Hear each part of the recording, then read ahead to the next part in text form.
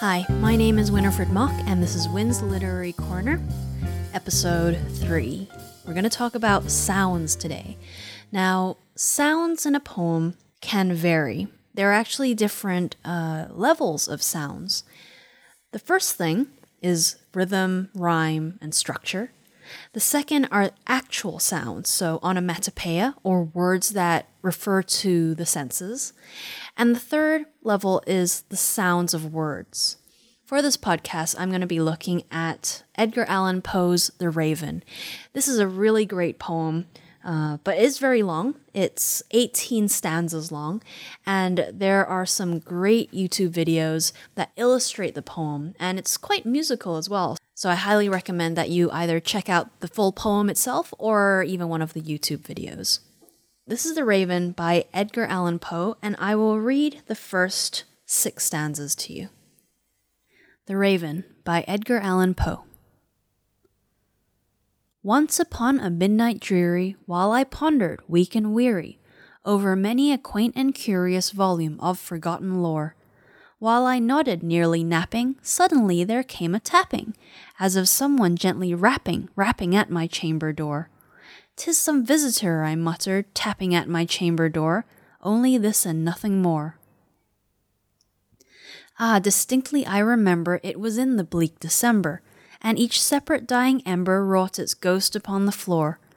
Eagerly I wished the morrow, vainly I had sought to borrow from my book surcease of sorrow, sorrow for the lost Lenore, for the rare and radiant maiden whom the angels name Lenore, nameless here for evermore.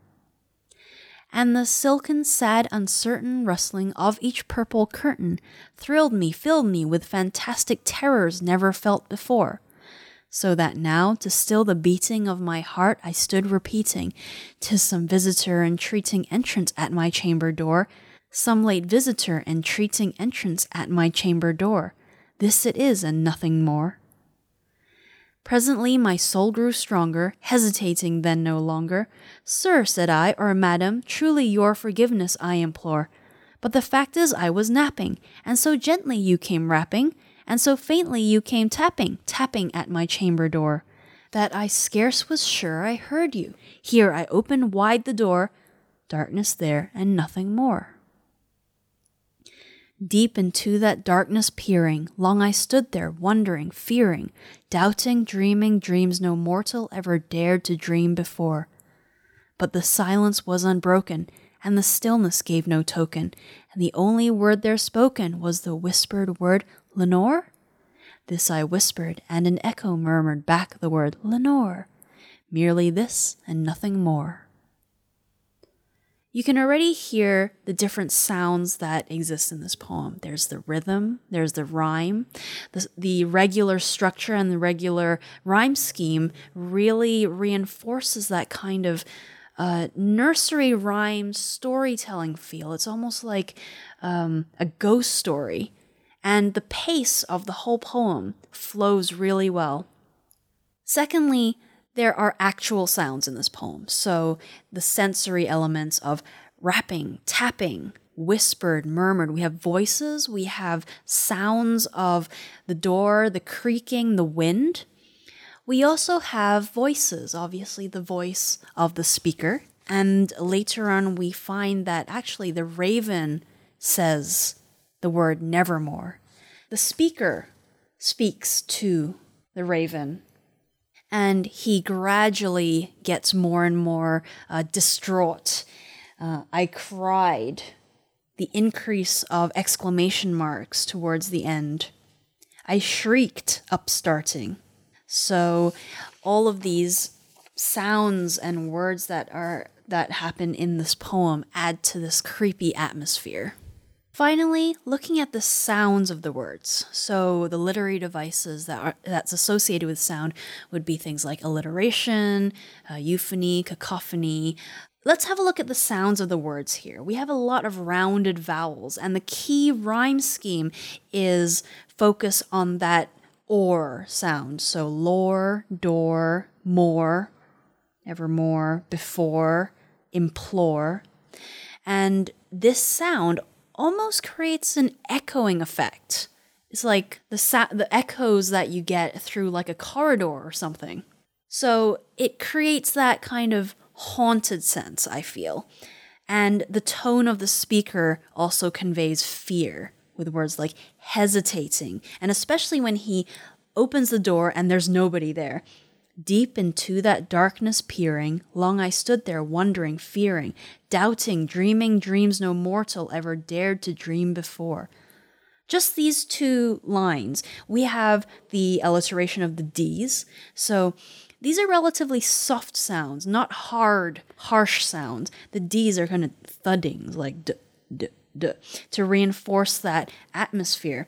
He looks down the corridor and it's silent. The only thing that he hears back is his own voice.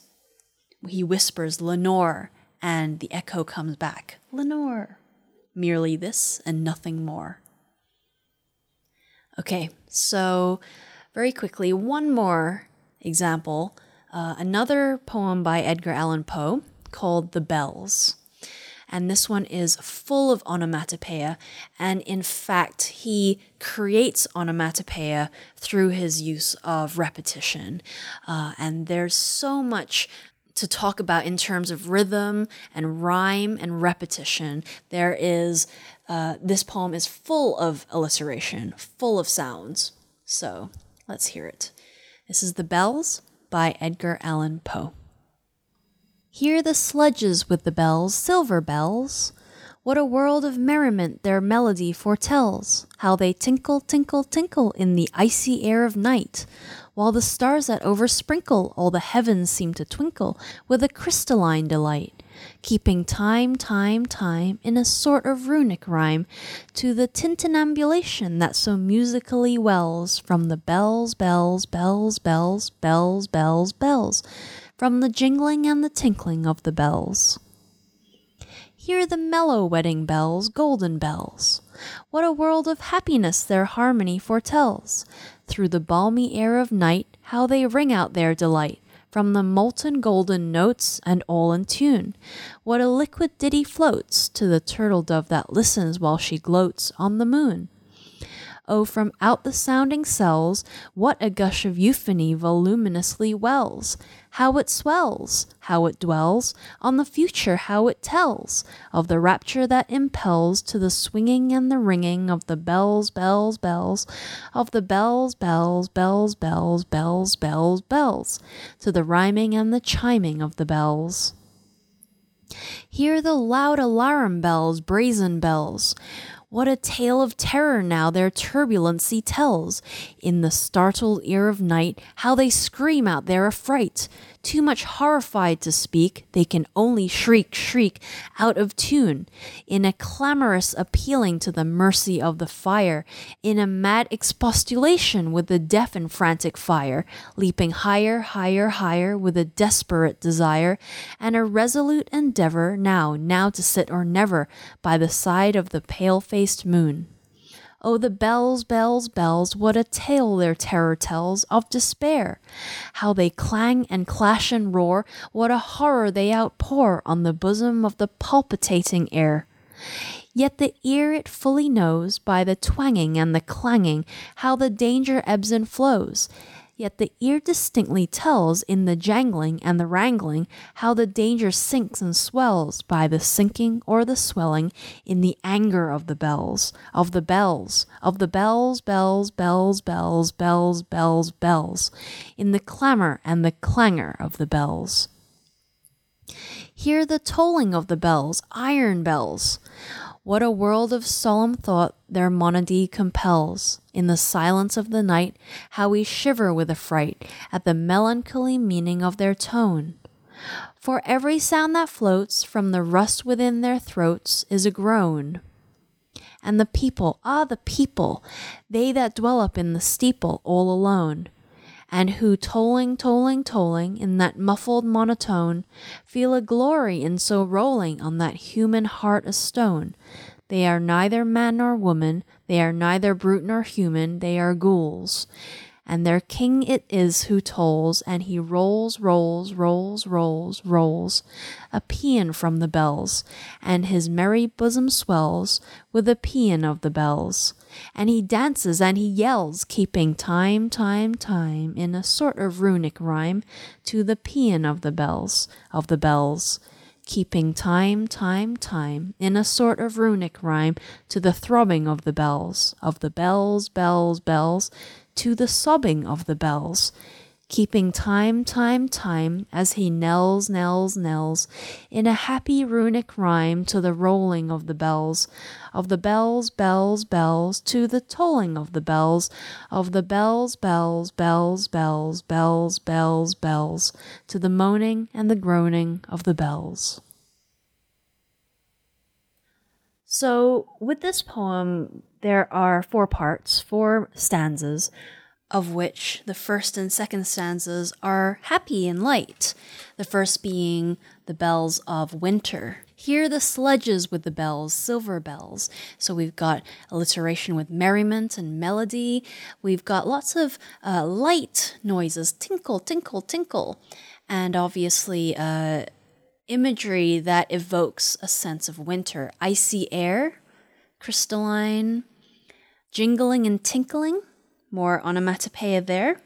And the second stanza is obviously the bells for a wedding, golden bells.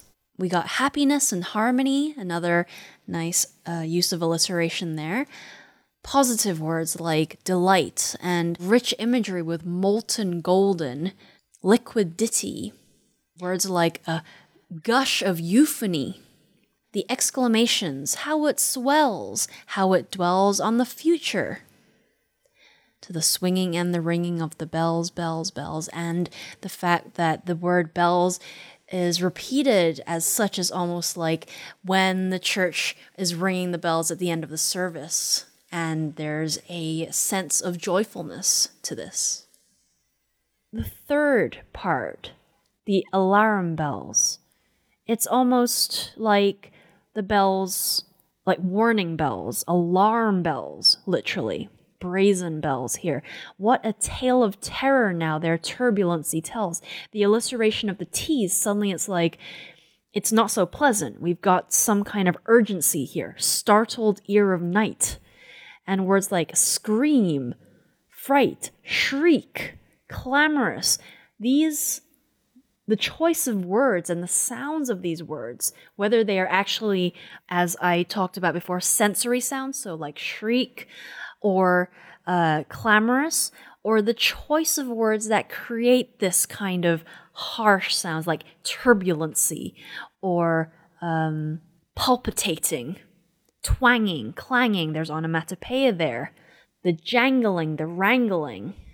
As I mentioned, I'm not going to go into too much detail of meaning, but just focusing on the sounds here in part 4, we have iron bells. Now, I would imagine that this is more about the bells of death. So, because the words that are used in part 4 kind of bring up this idea of death or the end of something. There's solemn, melancholy, rust within their throats is a groan. So it's like there's some kind of pain or suffering here.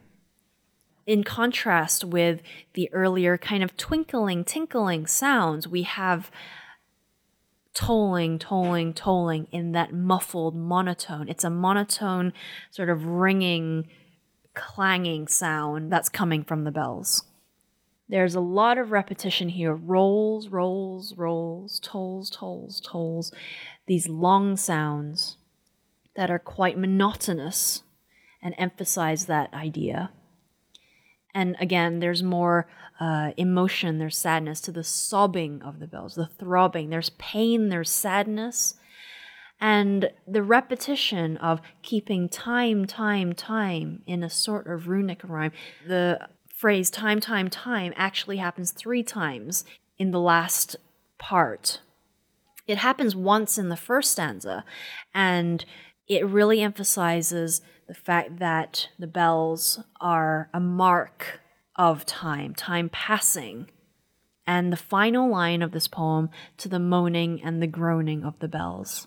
emphasizes that end of life, the end of time. So, of course, there's a lot going on. You got the themes of life, of death. You got a lot of emotions, different tones, different sounds, personification going on.